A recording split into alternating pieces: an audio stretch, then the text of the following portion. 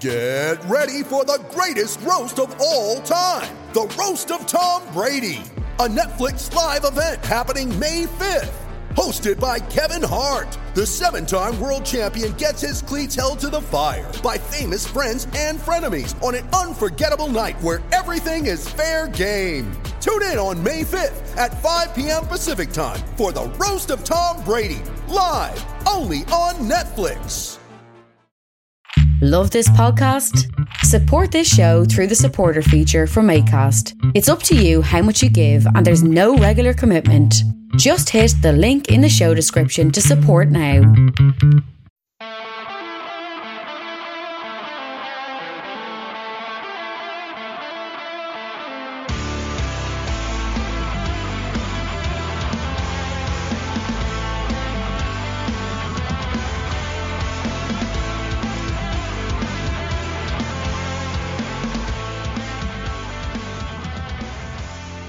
What's good, boys and girls? Two-Footed Podcast on Friday, the 14th of October, brought to you by EPLindex.com and our presenting sponsor, Liberty Shield. Liberty Shield are a VPN provider.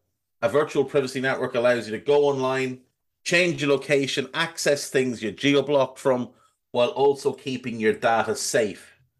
Go to libertyshield.com and use the code EPL25. EPL25 to get 25% off at checkout.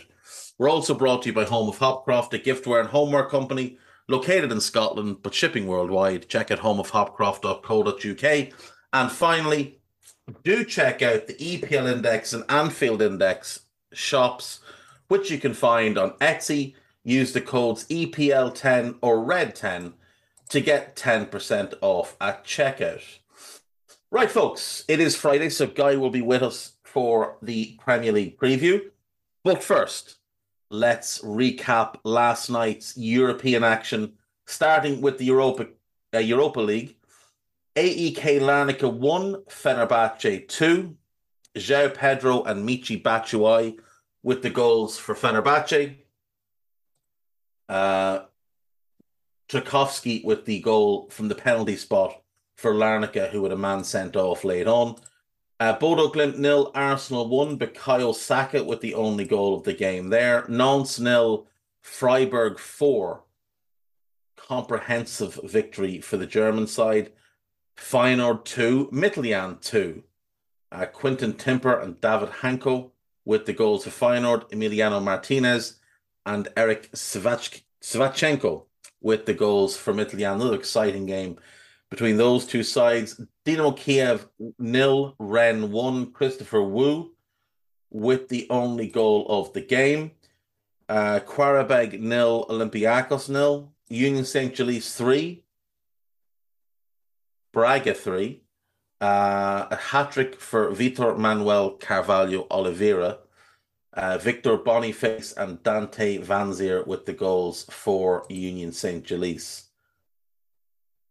Real Betis 1, Roma 1. Sergio Canellas scored in the first half for Betis. Andrea Bellotti scored to equalise in the second half for Roma. PSV 5, FC Zurich 0. Eric Gutierrez 2 from Joey Verman. Ibrahim Sanger and Anwar El Ghazi, Aston Villa legend, with the goals for PSV. Manchester United 1, Ammonia 1. Sorry, Ammonia 0. What am I thinking?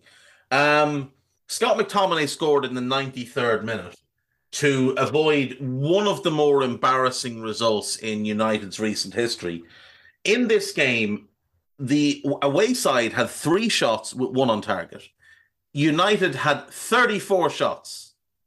34 shots. 13 on target. The Ammonia goalkeeper was absolutely sensational. Ezoho. Absolutely. Francis Ezoho. Ridiculous performance by the 23-year-old.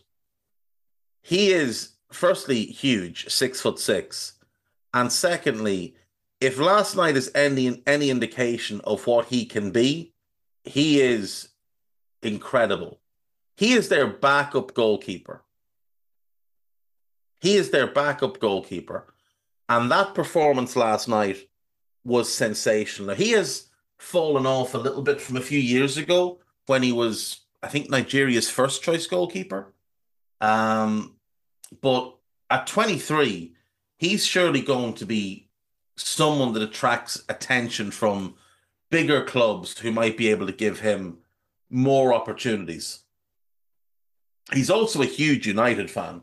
The poor fella can't be perfect, obviously. But that performance last night was sensational. Some of the saves he made were ridiculous. But United should be ashamed of themselves. They were basically at full strength, other than Cristiano playing up front and Fred in for Eriksen. That's the full strength United team. Rashford would be up front, or Martial. If it's Rashford, then Sancho's in on the wing. If it's Martial, Rashford stays in the wing. And Eriksen in for Fred, although Casemiro Fred is Brazil's first choice midfield. Shocking stuff. Ludogorets 2, HJK Helsinki 0. Denny Gropper and the man called Rick with the goals there. Real Sociedad 3, Sheriff Tiraspol 0, Sorlot, Rico and Navarro with the goals. Union Berlin 1, Malmo 0, Robin Nonch with the last minute penalty. Ferencváros 2, Red Star Belgrade 1. A man whose name I can't say, and another man whose name I won't try and say, with the goals for Ferencváros. Stefan Mitrovic with the only goal for Red Star. Great win for Ferencváros. Trabzonspor 4, Monaco 0. That's a disastrous result for Trabzonspor. Malang Sarr scoring an own goal to put Trabzonspor 1 up. Vitor Hugo,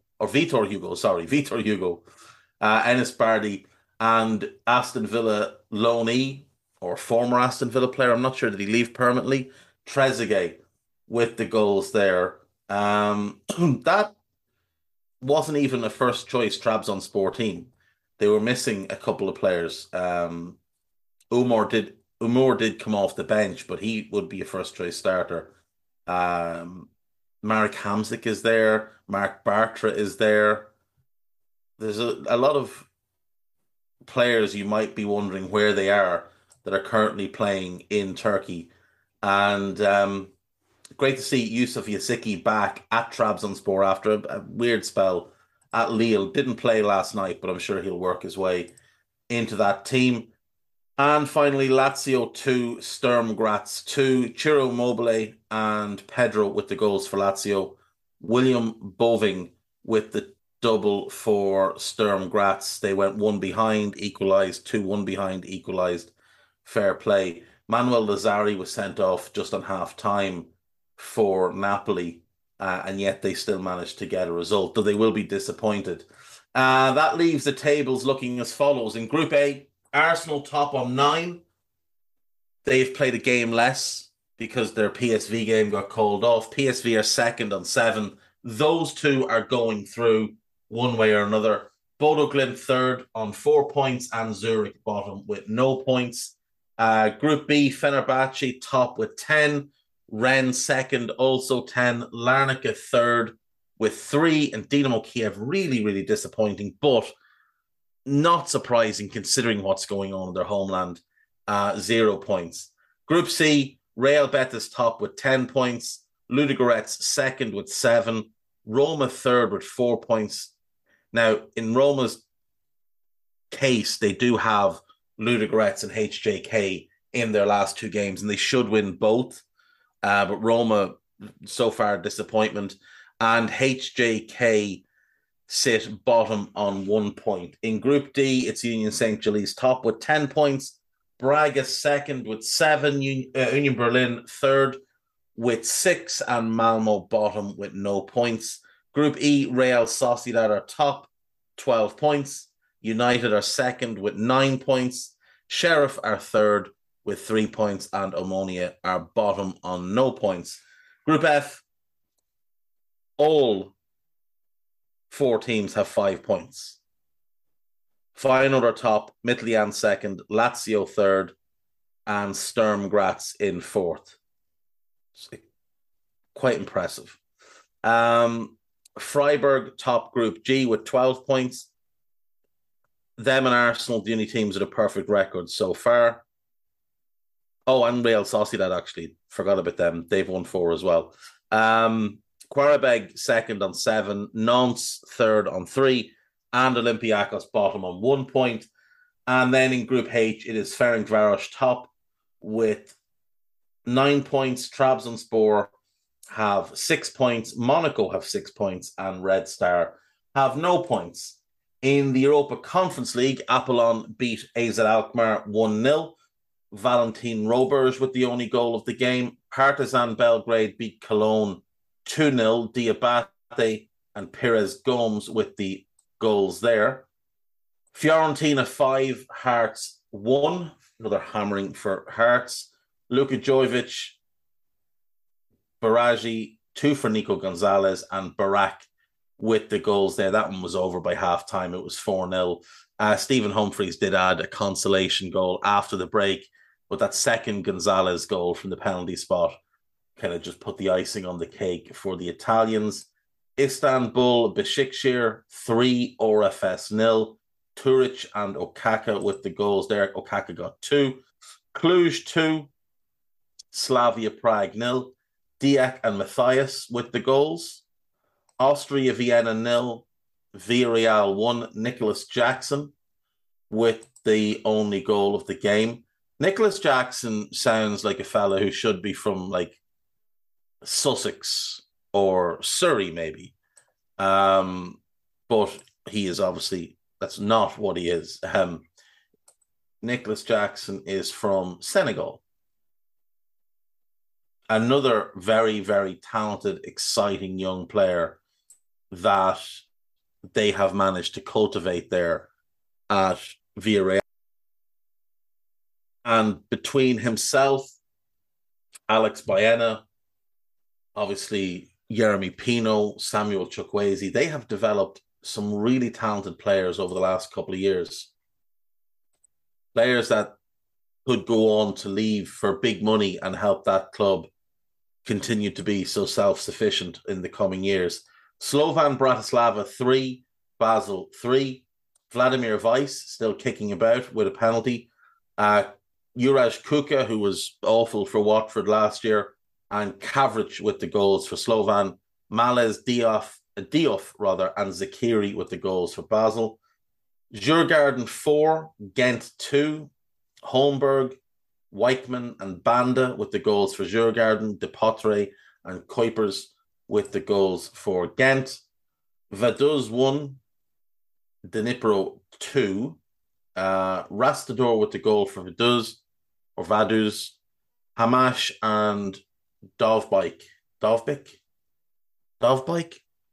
I'm not sure. Artem Dovbik, I'm going to go with the goals for Dnipro. Good win for them away from home. Nice 1, Slovako 2. Awful result for Nice here. Sofian Diop had put them 1 up on 14 minutes. Tomic scored on 75 to equalise. Todibo was sent off for Nice on 84, and Reinberg made it 2-1 to Slovako on 86. I think Nice might be looking at a managerial change. Has Lucien Favre been sacked yet? Let's have a quick gander. No, not yet, but it will come soon. Don't you worry. Zalgiris 2, Punic 1. Orega and Oliveira with the goals for Zalgiris. Osbilis with the goal for Punic from the penalty spot. This one hurts. Stoya Bucharest, or what was Stoya Bucharest, 0. Silkeborg 5. Kusk, Klinge, Hengsted, and 2 from Jurgensen, giving Silkeborg a big, big away win. The only reason I say it hurts is because there's a player I really like in that Stoya team, Octavian Popescu, 19-year-old winger. Really, really talented player. Really, really talented player. And he is going to get dragged into the muck at that club because they've just made such a complete mess of everything over the last few years. Like, he's not the first superbly talented winger to come along at Stoya in recent years. Florinel Coleman, 5 years ago, looked like he was going to be an absolute star. And he's still there, and he hasn't kicked on. And he struggles to get in the national team squad now, let alone the first 11.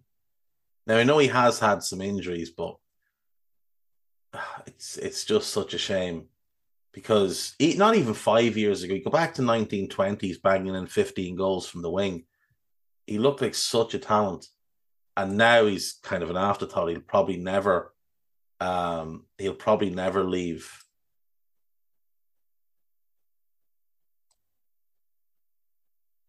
Ovidiu Popescu. I assume he's Octavian's older brother.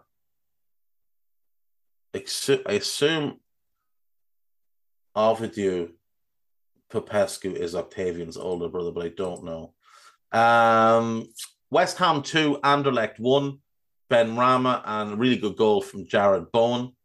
Sebastiano Esposito with the penalty spot consolation in the 89th minute for Anderlecht. West Ham should have had that game put to bed much, much earlier. Flynn Downs, very, very impressive once again for them. Beersheva 1, Lech Poznan 1. Tomer Hemet with a penalty on the 9th minute. And a fella whose name I'm not even going to try. First name Philippe. Or Philip for Lech on 44 minutes. Always stay in your lane and appreciate that there's just certain things you can't do. That's the method I'm going to take with names from now on. Balkany 1, Sivasspor 2. Taki with the goal for Balkany. Arslan and Angelski with the comeback and winner goal for Sivasspor. Great away win there. And then Shamrock Rovers 0. Molde 2. Fafana and Eriksson can go and shite. On to the tables then. It's Group A. Istanbul Besiktas top with 10 points. Fiorentina second with 7. Hearts third on 3. And RFS with 2. Interesting. Group B, West Ham top, 12 points. Silkeborg second on 6. Anderlecht third on 4. And Stoya bottom on 1. Group C, we have Villarreal top, 12 points. Lech Poznan on 5 points. Beersheva on 3. And Austria Vienna on 1. Group D has Partizan with 8 points, Nice with 5, Cologne with 4, Slovako with 1. Group E has AZ Alkmaar top with 9 points, Dnipro second with 7 points. Apollin are next along with 4 points, and Vaduz are bottom with 2 points. Group F, Djurgården are top with 10, Molde second with 7, Ghent third with 4. And Rovers bottom with 1. Sivasspor top Group G. This was the group that I had real hope for, that we might get all teams finishing on the same points with the same goal difference. And it could still happen, depending on what happens from here out. But Sivasspor are top with 7 points. Cluj are second with 7 points. Slavia Prague, they're next with 4. And Balkany also have 4. Before that round of games, all 4 teams had 4 points. All 4 teams had 0 goal difference, but no longer the case there. And finally, Group H, Basel top with 7, Punic second with 6, Slovan Bratislava next with 5, and Zalgiris bringing up the rear with 4 points. Quickly through the news. Neymar, Brazil forward, faces 5-year prison term over transfer to Brazil. A Brazilian investment firm has called for Neymar to face a 5-year prison sentence when he stands trial next week on fraud and corruption charges related to his transfer to Barcelona from Santos in 2013. DIS, who owned 40% of the rights to the Brazilian forward at the time, argues it lost out because the transfer fee was undervalued. Neymar has denied the allegation but lost his appeal in the Spanish High Court in 2017, leading to the trial being brought by Spanish prosecutors. Mental. That transfer was 9 years ago.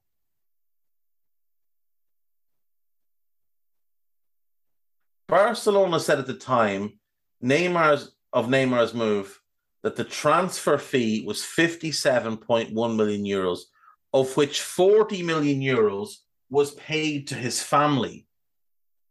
17.1 million was paid to Santos, of which this investment firm got 40%. That's mental. So obviously they're claiming they should have gotten 40% of the 57 million, which would be a significant chunk of money. You'd be talking about nearly 12 million. Nearly 24 million. And instead they got, what, 6.5? Yeah, you'd be a little bit upset, to be fair. You would be a little bit upset. Will we know if Neymar's in prison? Because he's a part-time footballer anyway. Maybe they'll let him out to play games or play half the games. Wolves in talks with former boss Nuno over return. I just think this will be awful. Unless it's just get us to the end of the season and keep us in the division. But then what if he does and you do well? Then you're just back to getting him. There are some very silly Wolves fans. I think Nuno should be giving another chance. We have different players and he does seem to inspire the team. Ask Spurs. It was the right decision to let him go. It would be awful to bring him back.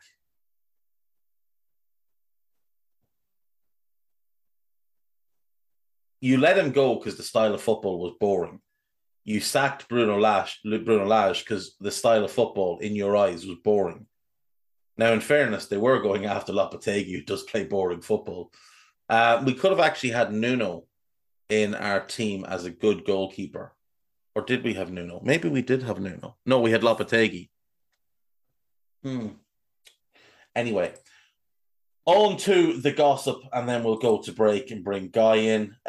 Former Chelsea boss Thomas Tuchel would be interested in taking over as England manager if Gareth Southgate leaves after the World Cup. Now, Southgate has said his intention is to stay until 2024, so I don't know. Tottenham are interested in Josko Gvardiol. He'd be a great signing, and Tottenham's the perfect club for him.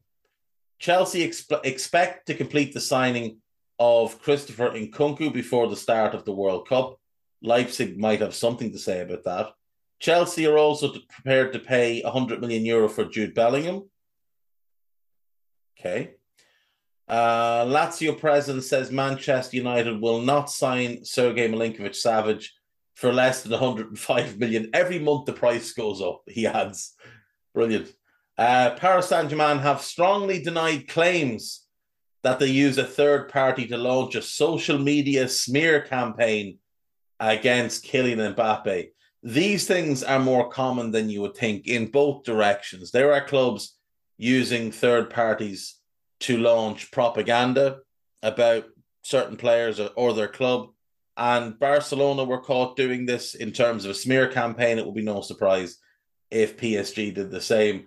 Arsenal are planning to open new contract talks with Granit Xhaka. Wonderful. Frankie de Jong wants to leave Barcelona. He had all summer to go. AC Milan have offered Rafael Leao a new contract in an effort to ward off interest from Chelsea.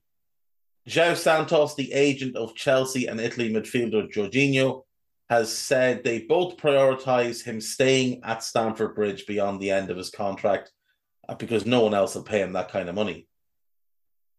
Atletico Madrid have no intention of selling Portugal forward João Felix in January, despite the 22-year-old's frustration at playing a bit part in recent weeks.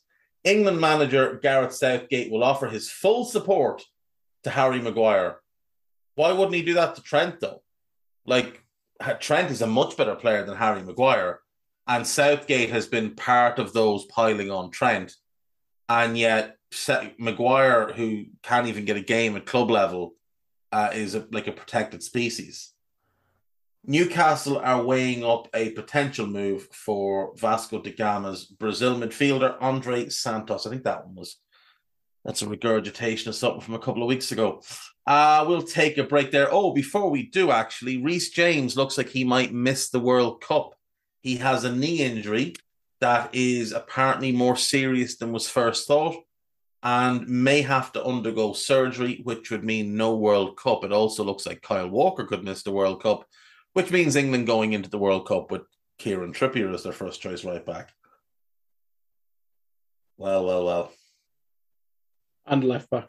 And left back, yeah. First choice on both sides. That was the voice of Guy Drinkle. And when we come back after this break, we will be joined by Guy Drinkle. We'll see you in a sec.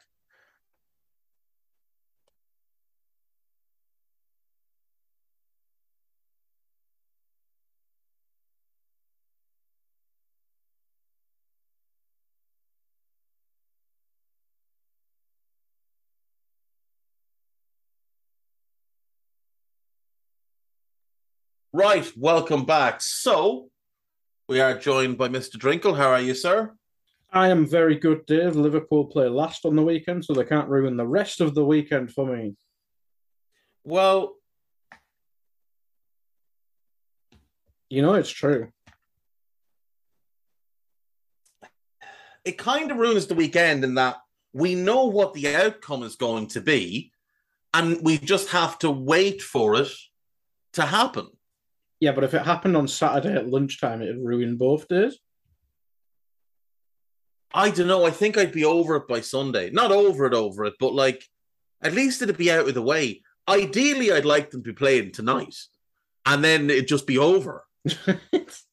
Because, like, it's a little bit like being on death row and knowing that you're facing the chair or the needle or whatever it is they use these days in bizarre places in America that still live in the Stone Age. And just knowing that it's going to happen and there's nothing you can do about it. All your appeals have been exhausted. All the courts have said absolutely not, off to the gallows with you. And you just have to understand that on Sunday, a very large Norwegian man and a very brilliant Belgian man are going to attack you with a sledgehammer and a million throwing stars. Whilst Sunderland man watches. We'll move on. So first game, we do have a Friday night game, and it's not the one you want, Dave, but it is the Battle of the Bees. The two owners that don't like each other, and that is Brentford against Brighton. We bigged up Brentford last week, and they were dreadful, so that didn't go well. But Brighton, it was a very stodgy, stale game against Tottenham, to be fair. The way Brentford kind of flip-flop between good and dreadful, I'd have to back the steadiness of Brighton. Yeah, I think that's a fair shout. I love this game because these are two of the model clubs in English football. These are the two clubs that show that smaller clubs can not only get into the Premier League, but thrive in the Premier League. You don't have to come up and buy a bunch of groks and appoint a dinosaur when things go wrong. You don't have to kick it long. You can come up, play really nice football, recruit really, really intelligently. You can build your club from a clown show into one of the best run clubs in England, which is what both of these have done since the current ownership took over. Like Brentford before Matthew Benham was an absolute laughingstock, and Brighton were a shambles before Tony Bloom bought them. When I say shambles, Guy, we could do 5 hours on different things that happened around Brighton Football Club in the 10 years prior to Tony Bloom, let alone what happened before that. It was just an absolute circus. Was he there for the Gus Poyet crack? I think he was, yeah. That was fun times. When did Tony Bloom buy Brighton? Hang on. He bought Brighton in 2009. Oh, when was Gus Poyet? Yeah, Gus Poyet was after that, wasn't he? Yeah, I'm pretty sure he was, because I think Gus Poyet was like 2013 or 14. Like oh, I tell a lie. Gus Poyet was appointed in 2009. He was there for 4 years, to be fair. Yeah, he does, yeah. To be fair, he wasn't awful. It just ended funnily. The end of it was mental. But he, to be fair, did a fairly decent job up until he took them from League One into the Championship.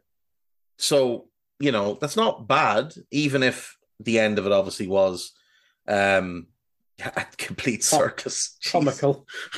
Jesus wept. That's another podcast. Hilarious. But I really like both of these teams. There's so many good players across both. I was thinking yesterday, like if Brighton had signed Ivan Toney when Brentford bought him, they would have got him for what, 5 million and some add-ons, and he would be perfect for what they've been doing the last couple of years. And they probably would have finished in the European spots last year, and they'd probably be top 3 right now, considering how mediocre everybody outside of Arsenal and City have been. Spurs, to be fair, have been pretty good, but they'd be 4th for certain. Going into this one, we have obviously the big talking point for the week was Enoch Mwepu having to retire, and that's horrendous. Jakob Moder also out injured for Brighton. They're not expecting him back till early next year. Norgard, Pontus Jansson, and Strakosha out for Brentford. Norgard is the big blow there. Brentford's defence concerns me a little bit. I said in the summer they need to go and buy a starting centre-back, and they just didn't do it. They signed Ben Mee, who, with respect, should be a backup. Brighton's defence is always good. Brighton have found ways to score goals this season. Trossard is in a good reign of form. Their midfield is playing exceptionally well. McAllister and Caicedo, I think, run this game, and I think Brighton win 2-1. Yeah, it'll be one I'm certainly watching tonight. Moving on to the early kickoff on Saturday, Leicester. Well, we answered that question from last week. The Forest game was the random result. They certainly went back down to earth after that. Whereas Palace, I can't even remember what their game was. What was their game? They beat someone. They beat Leeds. Beat Leeds, that was it. But Leicester, man, they're bottom of the league. Do they need to crowdfund sacking Rodgers? Is that the crack here? It does seem that way, doesn't it? I was thinking of getting a GoFundMe up and running because I don't understand how he's still in a job. I reckon Rodgers has put a tenner in himself. Only because he knows he's getting it back, though. Yeah. Only because he knows he's getting it back. I don't know how he's still in the job. Like, they were a shambles again last weekend, went one up, threw it away. They're just a mess. I think because this is an early kickoff on the Saturday, if they lose this game at home to Palace and it's another bad defeat, like if they play well and lose, then that's one thing.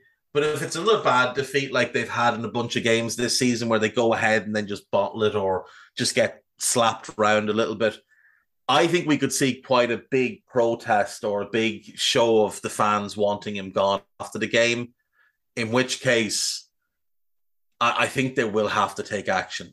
I just don't think it's tenable anymore. I think Brendan Rodgers has a shelf life at any club. We experienced that. Exactly. Like he got out of Swansea before it went bad. He stayed at Liverpool a season too long. I think he's a 2-year manager, being honest. I think you can get 2 full seasons at a brand, and I think you've got to get rid of him then. Swansea, 2 seasons, and they still like him there. Liverpool, if he'd left at the end of 13-14, we'd have thought, oh, that's awful. because he'd done really well for 18 months. He'd a bad first 6 months, then he had a good 18 months, and then it all just fell apart. Well, it seems to be 2 years. He gets more power. Crumbles. So if someone will figure out. Just don't give him any power. No more power. Just make him a head coach, and don't allow him any say in recruitment. But the problem is, then the other problem with him is he's always at Swansea, at Celtic, and at Leicester. He's always talked himself up for the jobs, and he doesn't just do it directly to the media so that we know it's come from him. Like when he was at Liverpool, he was known as the king of off the record. Yeah, and he would constantly be speaking to journalists off the record, cozying up to him. It's why you don't see him getting much criticism in the press. He's been the same way at Leicester, talked himself up. Do you remember he was, all of a sudden, he was the favourite to replace Guardiola at City? Well, that all came from him. But like last season was his third full season, and it was a mess. And this is just a disaster. And even at Celtic, the third full season, the third season, you could tell things were starting to get real wobbly. Even though they were still winning the league, you could tell things were going to get wobbly, and nobody was sad when he left. He left in the February, and nobody missed him. So I think it is time for him to just pack up and go. What is it, 7 games till the World Cup? They could be relegated by then. Leicester, well, let's see. So Leicester have, 7 games, including 1 in the League Cup. So 6 league games. 6 league games, right. Palace, Leeds, Wolves, City, Everton, West Ham. Realistically, they're all massive games. Yeah, but realistically, Guy, of those 6, they should win 4. Like, they should beat Palace at home. They should beat Leeds at home. They should beat Everton. And fair enough, Wolves is a bit of a tough one, but they should win that. Wolves are not good this year either. Well, strikerless Wolves, and they're bringing in a manager who doesn't have the players for his system. Exactly. So, like, they should win that game. And Wolves are a new manager, that they're going to be in a bit of turmoil. But if Rodgers is in charge, you wouldn't fancy them to win any of those games. You'd fancy them to maybe beat Newport County in the Cup, but even at that, you wouldn't be surprised if they didn't. See. I mean, they've got 7 games to the World Cup. Now, maybe their hope is that they can hold off until the World Cup and then get a manager in, and that gives them 6 weeks to get, kind of comfortable and whatever else. But as you said, by then it could be too late. If they were to lose, let's just say they only get 4 points from those 6 league games. That'll give them 8 points. But, I mean, Forest would only need 3 points in that time to stay ahead of them, or to be kind of level with them. Wolves would only need 2 points to be ahead of them. Saints would only need 2 points to be ahead of them. Like, it would just be, and if any of those clubs go beyond that, like if Wolves went and won 2 or 3 in a row, including beating you, well, all of a sudden you're in major trouble. There's a big gap opening up. And the thing is, if you're waiting to the World Cup, Southampton are probably waiting to the World Cup to assess Ralph, or maybe that'll drop sooner. Villa will be. Who else we got? If Everton take a dodgy turn before then, they could say goodbye to Frank. Like, there's going to be other clubs looking for managers, and you're not going to be the biggest draw because the financial issues there make it an off-putting job. Exactly, and you're going to lose Tielemans next summer, probably for nothing. Unless you can sell him in January, you're going to lose him next summer for nothing. Maddison is going to leave because it doesn't look like he's willing to extend. Ndidi will probably look to leave because it doesn't look like he's going to extend. He's stagnated so much. No, he has. Yeah, really badly. And he started to pick up a lot of injuries. Now, I do wonder if they were to just say, you know what, let's just go and try and do something really ambitious here. Because in fairness to them, going for Rodgers was an ambitious move. Because he'd been at Liverpool and he was at Celtic. It was a fairly ambitious move. If they were to turn around and say, let's just go and offer Pochettino a big bag of money, then maybe Maddison would be like, okay, well, I'd like to play under him. He's proven he's a very good manager. The same thing with Ndidi. Maybe Tielemans looks at it and goes, oh, yeah, Poch, absolutely. Top 10 or 12 manager in the world. Yeah, sign me up. I'll take it. I'll do 2 years with the agreement that you sell me for 15 million in the summer of 2024 if I want to go. I think Leicester would take that happily. So I think they've got to make a change. And, they're going into this game with a number of injuries. Ricardo Pereira out, and Ndidi out.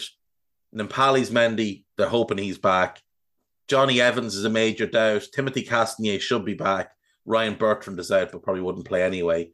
And it's a close to full strength Palace team. Nathan Ferguson, Nathaniel Klein, Jack Butland, James McArthur, and Chris Richards all out. You would argue none of them would start because Joel Ward is nominally the first choice right back. So It's going to be a tough game. And I'm going to back the Palace win because I've watched both of these teams this season and I know which one is playing well and which one isn't. And the one that isn't is the team that's bottom of the league. Palace are better than 9 points so far this season. I would say Palace have been better than Bournemouth this season. They've been better than Liverpool this season. They've been better than Brentford, Everton, and Leeds this season. Those teams are all above them. So I'm going to back Palace to get the win. I'll go 3-2 because I do think it'll be a fun game, and we know Leicester can't defend. Yeah, and Palace with Elise and Eze in midfield, it's fun, but it can leave them a tad exposed at times, but it is really fun to watch. Moving on then to Fulham against Bournemouth, the Championship lads. Mitrovic is back in training by the looks of Marco Silva's press conference. That's always on my, I don't know why, it's on my Twitter more than Klopp's press conferences, but hey ho. I don't think goals have been their issue whilst he's been out. They just seem to, obviously the West Ham game was odd because Chalobah went mental. But losing people like Robinson at left back, it just seemed to bugger the whole structure of the team. So injuries might be the answer to this one. Yeah, I mean, they're still going to be without Chalobah. Kenny Tete's a doubt, but like you said, it does look like Mitro's back. Willian, God knows why they signed him. I mean, what on earth did they sign him for? I'm guessing it's because Solomon and Wilson were injured. Although Wilson's not on this list. Is Wilson back? I don't believe he's not meant to be, but maybe. He might be back in training, but maybe slowly but surely. Working his way back. Maybe makes the bench in a couple of weeks. Kurzawa and Manor Solomon out as well, obviously. So they are going to be missing a few, but at least they're getting bodies back, which is important to them. This is a big game because I know that right now both of them sit in mid-table, 8th and 9th. I think come the end of the season, these two are going to be right down the bottom, scrapping away. And I think the 3 points here is really important. Now, based on current form, there's no doubt that the current form team is Bournemouth, unbeaten in the last, 5 games? Whereas Fulham have lost 3 of their last 4. I think Fulham will win the game as long as Mitrovic plays. And as you said, based on what Marco Silva said, it does look like he's going to be back. And I don't trust that Bournemouth defence aerially. We saw Sensi get destroyed. I know it was under Parker, to be fair, but his first few games, he looked lost. He got monstered, didn't he? And he's looked a lot better recently. And Metham, to his credit, I'm not a fan, but Metham has stepped up and performed well. But I'm going to go the Fulham win. I'll go 1-0. I don't think it's going to be a particularly joyous occasion. Mm-hmm. And I think with Robinson back, you can stop. Don't know what the word is without swearing, but you can stop messing about with Tim Ream in a back three playing left back at the same time as well. So you can actually go back to a normal formation. But that's probably an important game, as you say there. Moving on to another 3:00 kickoff. Wolves against Forest. Wolves are in a bad way, obviously, without a manager. Their only striker is a 100-year-old finished player. Whereas Forest, they got the draw. It was important. The game was dreadful. as all games are that include Aston Villa. You'd have to see this as an opportunity for both teams to pick up a point, but it kind of does scream of a draw and a very boring dour draw at the same time. Reeks of the draw. Absolutely reeks of the draw. And then Nathan Collins serves the last game of his suspension. Chiquinho is still out. Ruben Neves is back, though, so that's huge. They'll hope that Boubacar Traore is ready to go. He's had a bit of illness, but I think he can be a valuable player to them this season. Raul Jimenez is out. Sasa Kalajic is out. Pedro Neto is out, and he's out beyond the World Cup as well, which is a huge blow. Where are they going to get goals from? Where are they going to get goals from? I just don't see it. Now, they've got Guedes, who can get you goals. They've got Podence. I assume those two start up front with Costa. But they're going to need the midfield to start chipping in with a lot of goals here. For Forest, Omar Richards, Jack Colback, and Niakate still out. Niakate's not close, according to Steve Cooper yesterday. Nowhere near consideration. Steve Cook against Diego Costa in 2022. Yeah, in the Premier League. I might watch it. In the year of our Lord. I might watch this as a stream. This will be amazing. This will be shocking. This reeks of 0-0. Reeks of 0-0. Let's go. Steve Cook wouldn't even make a Masters team. That's good enough.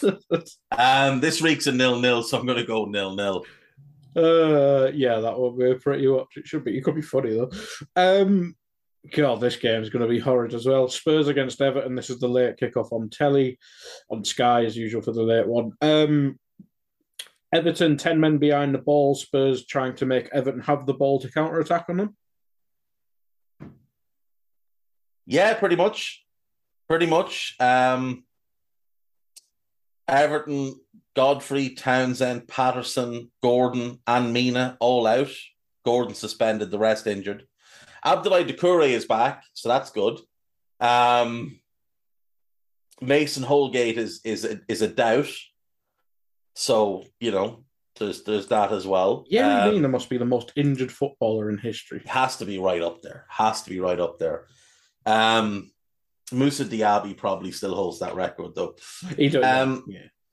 Tottenham, Emerson is suspended, but Kulusevski's back, and that's huge. Richarlison should be okay. And then Tanganga is out. He has been out all season as far as I can make out. And Conte does not like him. And Conte doesn't seem to like him. He's below 28. As you said, this game is very much two teams that want to play on the counter. But with Kulusevski back, Spurs are now capable of linking midfield to attack. They're going to be good defensively, and you've got Kane and Son. If they isolate Kane and Son on Connor Cody and James Tarkowski, it's over for Everton. It's at Tottenham Stadium. Everton have only one way of playing, and without Anthony Gordon, that way is compromised. They do have Calvert-Lewin back fit, though, so that's obviously a plus. But they don't really have anyone to get him the ball. Dwight McNeil's just not what he was. McNeil hasn't been good at all this season. Now, he scored that goal against Southampton, but he really hasn't looked good in this team. Now, with Calvert-Lewin back, he makes a lot more sense because he never has someone to cross the ball to. But they play him on the right. Yes, I don't get it. Stupid. Absolutely stupid. Burnley did it. I just don't understand. Play him left wing, let him sling cross. Let him be Stuart Downing. Basically. Yeah, let him be a much better version of Stuart Downing. I'm going to go the Spurs win, though. I'm going to go 3-0 to Spurs. I don't see Everton scoring. And I think if Spurs score, Everton have to open up a bit. Mm-hmm. And there's a little bit of Spurs fans hate Frank Lampard. Hate him with a passion. So I can see that kind of trickling into this game and Lampard wanting to make himself the main character as he's wont to do. So I'm going to go 3-0 to Spurs. Yeah, and I think they've kind of tweaked Højbjerg's role as well. I know they played three-man midfield, but Højbjerg seems to get forward much more. Letting him get forward a bit more and join the attack, and he can shoot from the edge of the box as well, which makes him a threat, which draws the defence out and means that Everton can't just park the bus too much. But buses will be parked at the Tottenham Stadium this weekend. Buses will definitely be parked. If there's a train strike, lads, you know where to look for a bus. It's at Everton. Moving on to Sunday, then we have a million games because of Europe and stuff. Villa against Chelsea. Good lord, boring. This is on telly as well. How is that game on TV? Why were Aston Villa on TV again? They're just trying to get all. Every team must have a quarter of games. They're just trying to pile them all in. We can never have the Gerrard factor. Like, do they not understand the football's awful? Yeah, we're just going to hear them singing the Gerrard song every bloody minute, aren't we? How much are Chelsea winning by? Although without Reece James, their attack doesn't look as good. Doesn't look as good. I wonder who will play. I wonder will he use Sterling as a right wing back? Oh God. Maybe. They don't really have anyone. Well, Ruben Loftus-Cheek has played a few games as a sort of hybrid wing back slash midfielder. I wonder will he play a back four and just play Azpilicueta at right back? That seems like the most logical thing to do. I still think they're going to just cut this Villa team open. Boubacar Kamara out, Augustinsson out, Luca Digne out, Leon Bailey a major doubt, and Diego Carlos out. Villa are just decimated with injuries in key places. Both left backs out, which means Ashley Young, who to be fair has played quite well. Aston Villa's best player. Probably. What an indictment on the club. If Villa lose heavily here, I think Gerrard is in serious trouble. The fans already want him gone. The only reason he's still there is because Christian Purslow, the CEO, it's his mate. Yeah, is mates with him, and didn't even bother with a recruitment process to try and find a replacement for Dean Smith. Just went and plucked Gerrard. Although Gerrard, if Gerrard goes, Purslow will have to go on. Purslow has to go as well. Chelsea, there's some injuries there as well, obviously. Reece James, Wes Fofana. Thankfully, the Wes Fofana injury isn't too long, so he's due back, I think, next month, so that's okay. Ziyech is sick, but he should be okay. And then N'Golo Kante is out injured, but he's been injured for most of the season. Ziyech is definitely getting a spell at right wing back. That is the most Potterist thing I've ever heard absolutely. In my life. Yeah, that'd be great. I wonder, will he do that? Like, he played inverted wing backs at Brighton. Like, he played Solly March, who's a left footer, as a right wing back, and Trossard, who's a right footed winger, as a left wing back. I wonder, would he try Ben Chilwell as a right wing back, just cutting in field, or even Cucurella, and play the other one? Now, the problem is he doesn't really have. Well, I suppose he could go Chalobah, Silva, Koulibaly as your centre backs, and Cucurella and Chilwell as your wing backs might be the best option he has. And let's be honest, it's Villa. He could play me. He could play me or you at wing back. That's it. He's not losing much. And we're as injury prone as Reece James, so we'd fit in well. Exactly. I'm gonna say a 3-1 Chelsea win. Who the hell's scoring for Villa? Ollie Watkins will score against Thiago Silva because Thiago Silva can't run. I'll go 3-1. Yeah, I'll go 3-1. I think Gerrard is in the last days of his tenure there, and I hate to say I told you so, but I did tell you so. He wasn't anywhere close to ready. He's not a good manager at this point. He's got some promise, but Michael Beale was key to most of what happened at Rangers, and it's notable that Michael Beale left in the summer. And if we take a quick look at the EFL Championship table, we see QPR sitting third in the league, level on points with Sheffield United, who are top, and Norwich, who are second.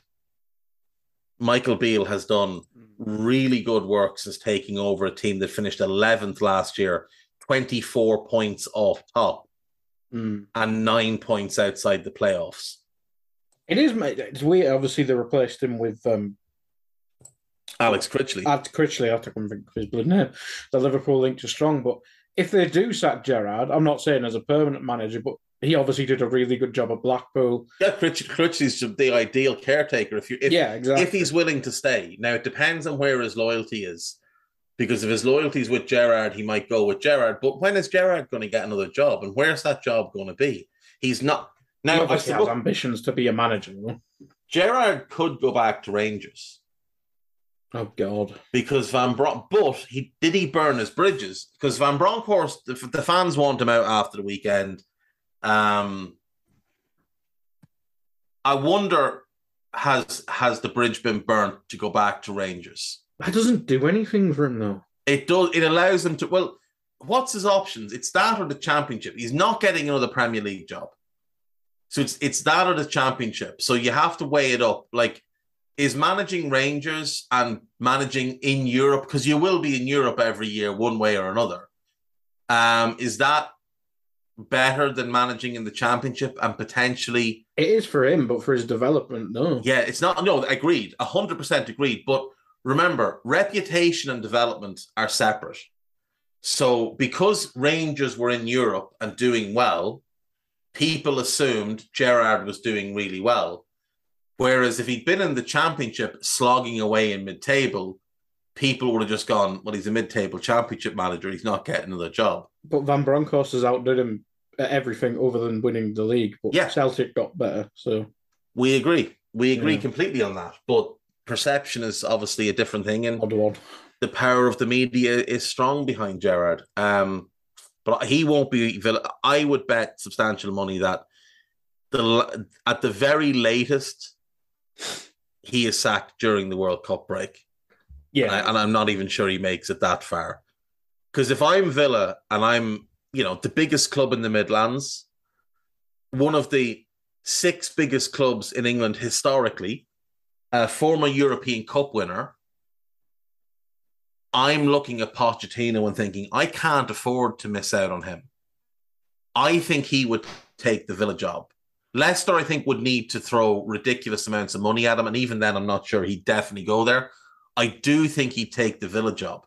Because, other than recent perception, in what way would Tottenham be considered a bigger club than Villa? They've got a better stadium now. They didn't when he went there. They've got London, but that's not relevant to all players. Villa have many more league titles, more cups, European Cup. They're the biggest club in the Midlands, as opposed to Spurs, who are historically the second biggest club in London, but realistically the third biggest club in London. Chelsea are bigger than them. Of course they are. Chelsea have bought their way to being bigger than them. So you're the third club in your own city. Whereas with Villa, you're not just the biggest club in Birmingham, you're the biggest club in the Midlands. You're the biggest club between London and Liverpool, Manchester. So you can really start to own the Midlands. And the Midlands is also a hotbed of talent. And if real money was put into the Villa Academy, now the Villa Academy has been good in recent years, but Villa are a club who could do something similar to Chelsea and build a bunch of satellite academies and start to really expand the range from where they can recruit. And, we see every couple of years, there's 1 or 2 really good players that come out of West Brom. There's 1 or 2 really good players that come out of Birmingham. There's 1 or 2 really good players that come out of Wolves. Villa could be getting all of them. They could have got Jude Bellingham at 12.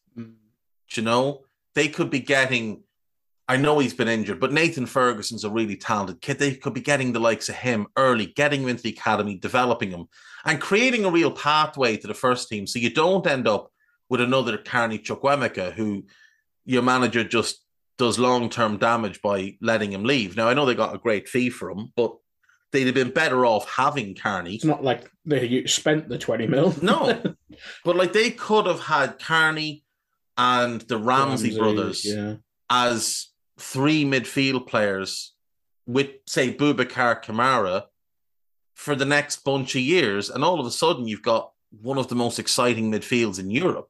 Now, as it is, I really like the idea of Ramsey and Kamara plus 1 more of a similar level, and that could be a great young midfield to develop. And there's good fullbacks there. There's a good goalkeeper there.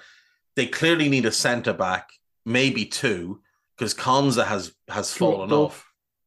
Been infected. But it's possible that Pochettino can get him back to what he was. They could do with some help up front. Watkins is a good player, but he's not really a nine. He's a second striker. He's a second striker. So, you throw an Ivan Toney, a Maxence Lacroix, and let's just say you even re-up Douglas Luiz. Let's just say you get him to commit to the future of the club, even for a short-term deal.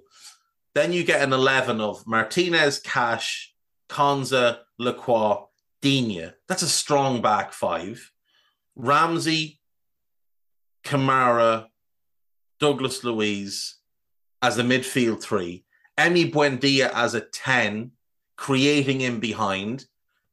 Toney is the 9, and then Watkins playing just off Toney, but drifting flank to flank and running the channels and being a nuisance and being an outlet. And all of a sudden, Villa would make an awful lot more sense. And that's only signing 2 players, Ivan Toney and Maxence Lacroix. Now, admittedly, it's probably 80 million, but the owners have plenty of money to spend. They're absolutely loaded. So, and all of a sudden, like that to me is a team that challenges for Europe. That's an 11 that challenges for Europe. Now, you've got some iffy depth, but you'd still have, for all the issues with him, you'd still have Mings, you'd have Ashley Young, you'd have Diego Carlos when he comes back, you'd have John McGinn, you'd have Phil Coutinho, you'd have Danny Ings, you'd have Leon Bailey. Like, that's not a bad group of experienced pros, plus all those young kids from the academy that you can start to give more minutes to. And you can sell a John McGinn, and you might get 25 million for him.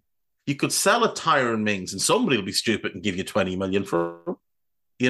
It wouldn't take a whole lot to turn Villa, I don't think, into a top half team. But the first thing they need to do is appoint a real manager. Because right now, at this point, Steven Gerrard just is not a good enough manager for a club the size of Aston Villa. And if he's going to go into another job, he needs to either hope that Rangers would take him back or drop into the Championship. And if we take a quick look at the Championship... No, not having a Borough job.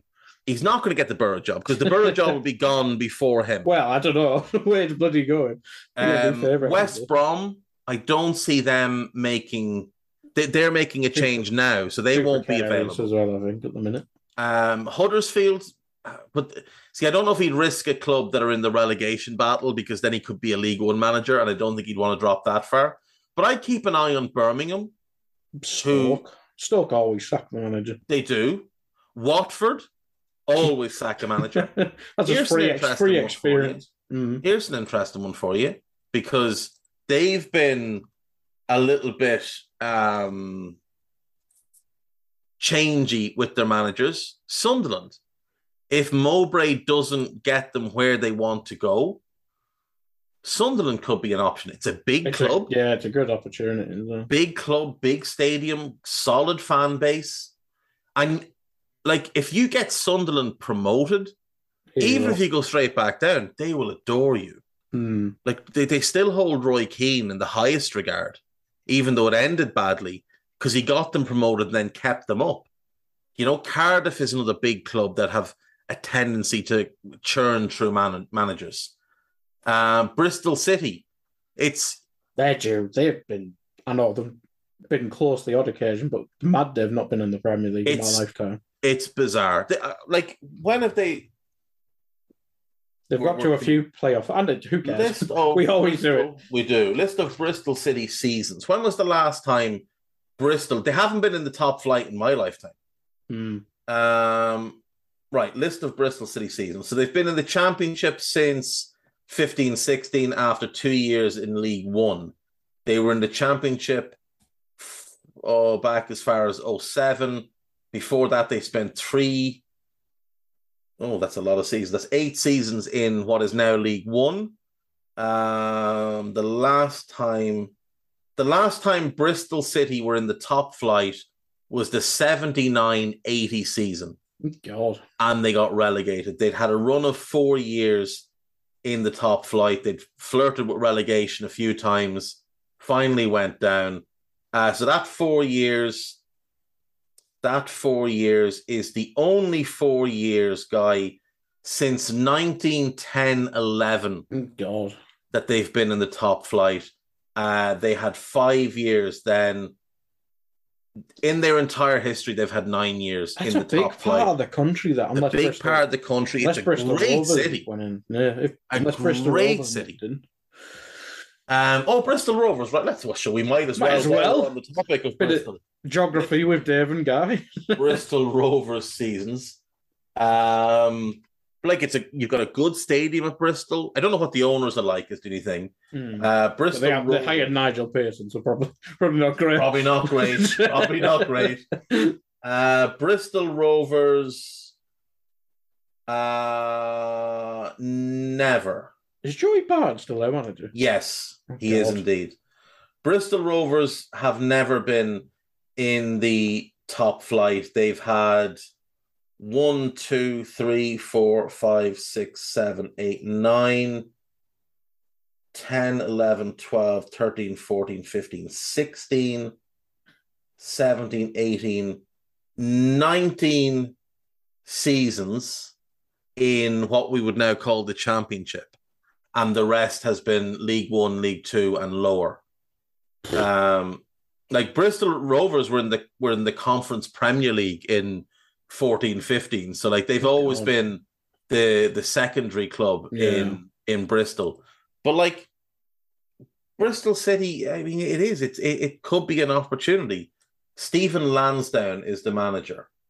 English-born Guernsey billionaire. So you've got a fairly rich billionaire, Jesus, owner. He founded British financial services firm Hargreaves Lansdowne with Peter Hargreaves. He is a major shareholder in Bristol Bears, Bristol Flyers, and Bristol City.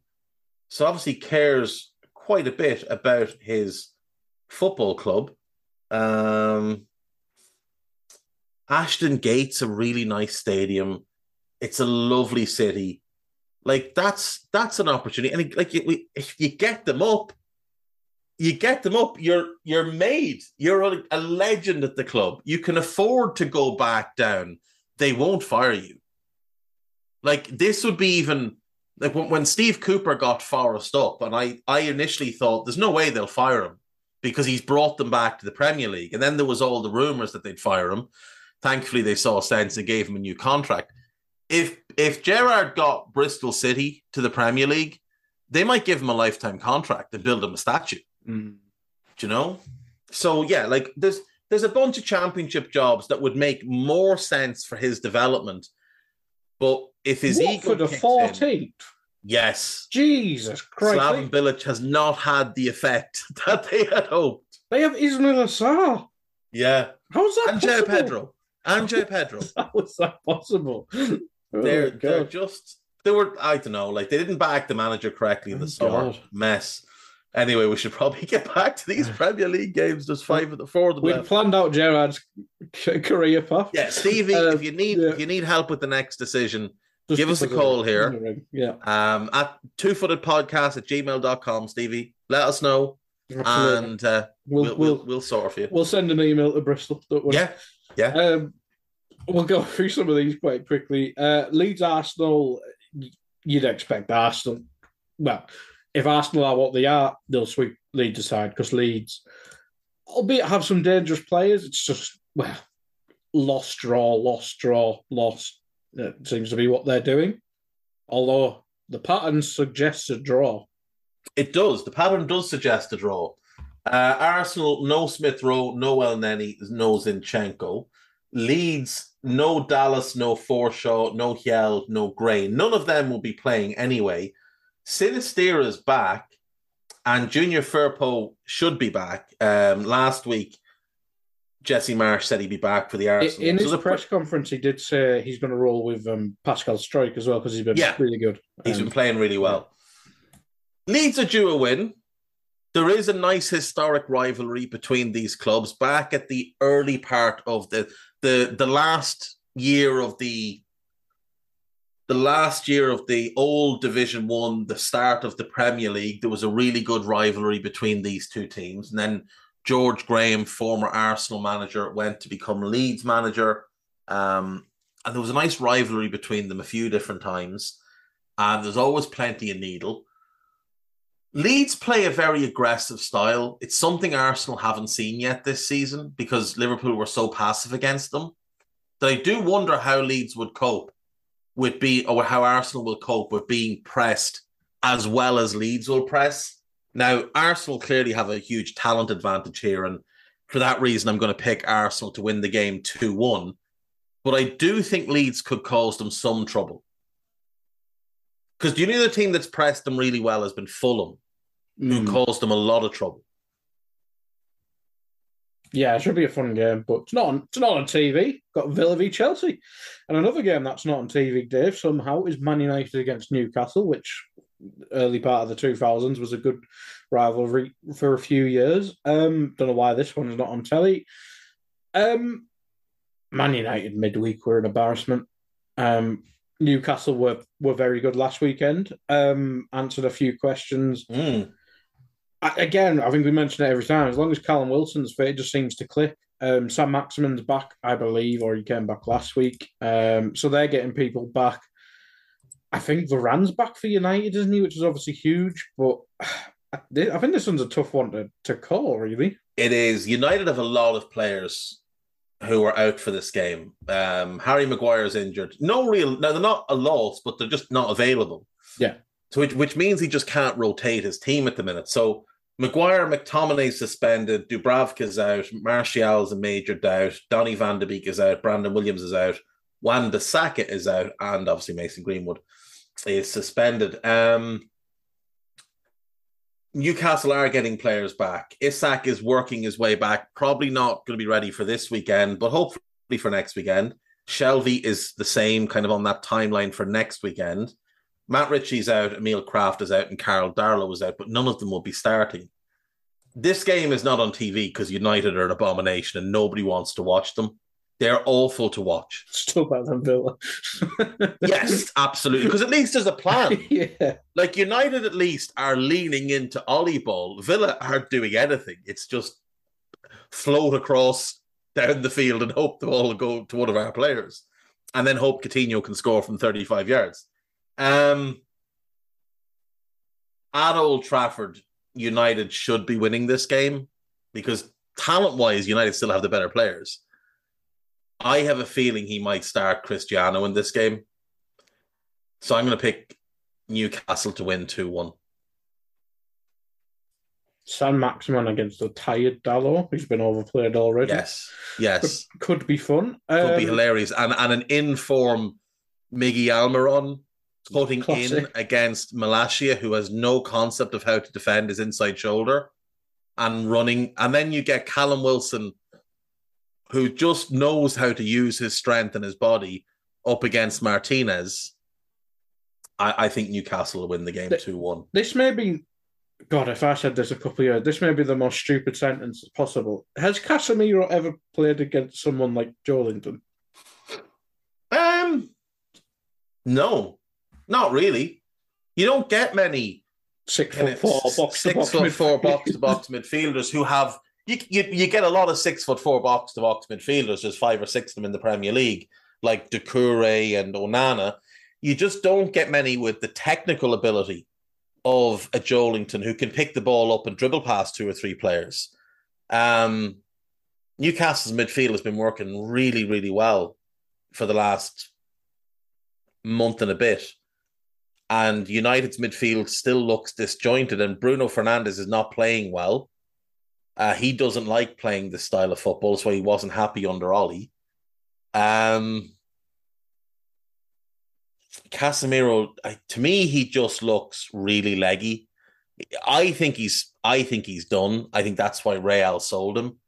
I watched him a bunch last season and really wasn't impressed. And I thought if the referee had any sense of courage in the Champions League final, he would have been booked in the first 5 or 6 minutes. And then the repetitive fouling would have had to stop. I think he's done. And I think United have been sold a pup here. like they were sold a puck with Varane, just past their best.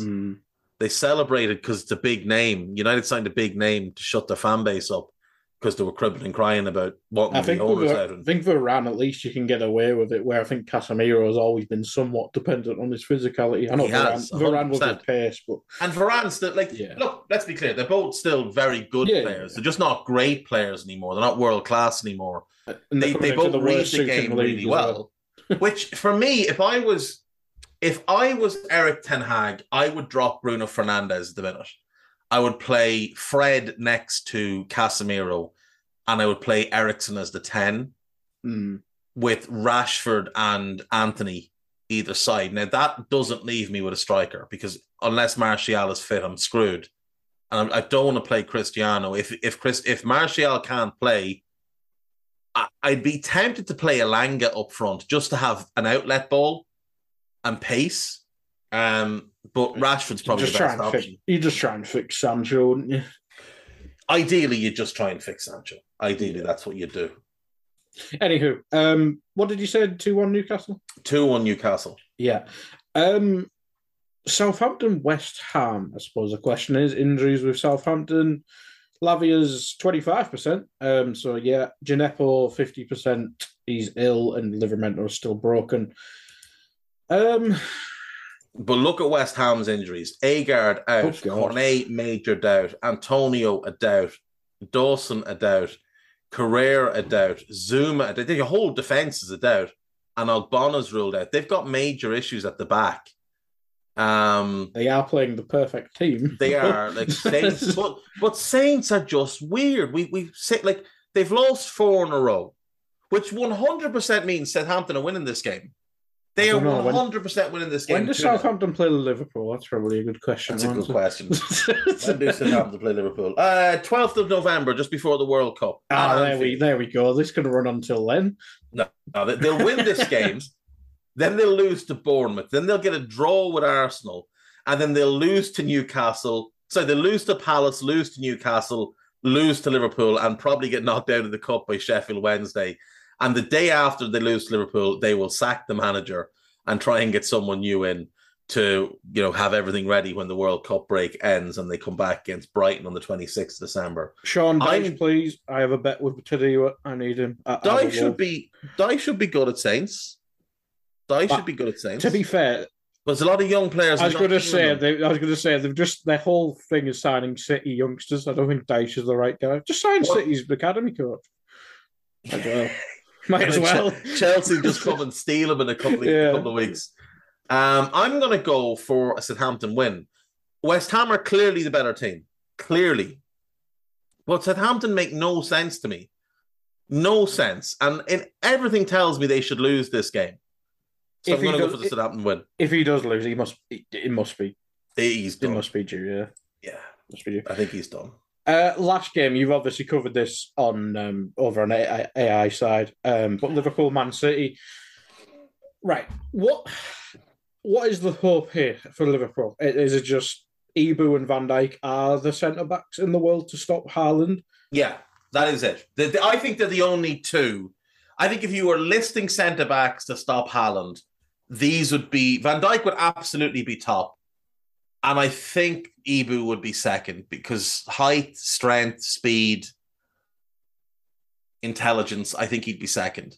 So I would say if in a normal scenario, Liverpool will be well set up to stop Haaland.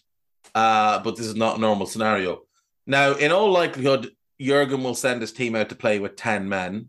As I've said on the Daily Red and on Scouted, what I do is I go Gomez, Ibu, Virgil, Robertson, Jota on the right, Tsimikas on the left, Fabinho, Thiago as a double pivot, Firmino as a 10, and Salah up front. And I would have Firmino stand in on Rodri, try and match up as best I can with City's 2 number 8s. Now, it does mean that it's Thiago on KDB, but that also means it's KDB on Thiago when we have the ball. So that's an advantage to us, just like it's an advantage to them to have KDB doing whatever he's doing on the ball. Now, The thing is, if you flip that to a 4-3-3, we know we have to overcompensate the other side. So yes, because Henderson is going to play. I think it's a matchup regardless how we play by an injury. Yeah, 100%. 100%. If Liverpool play Henderson, they're playing with 10 men and they will get comprehensively opened up. I'm going 3-1 City. I know City do have some injury problems, but Liverpool have more injury problems. So City's are John Stones, Calvin Phillips, and Kyle Walker. Liverpool, no Diaz, no Matip, no Oxlade-Chamberlain, no Keita, no Jones, no Alexander-Arnold, and no Arthur. All 7 are out. I don't want to talk about it anymore. Liverpool are losing 3-1 this weekend. And that is that. That is all 10 games. That is the show. That is the week. We'll see you Monday. Bye-bye.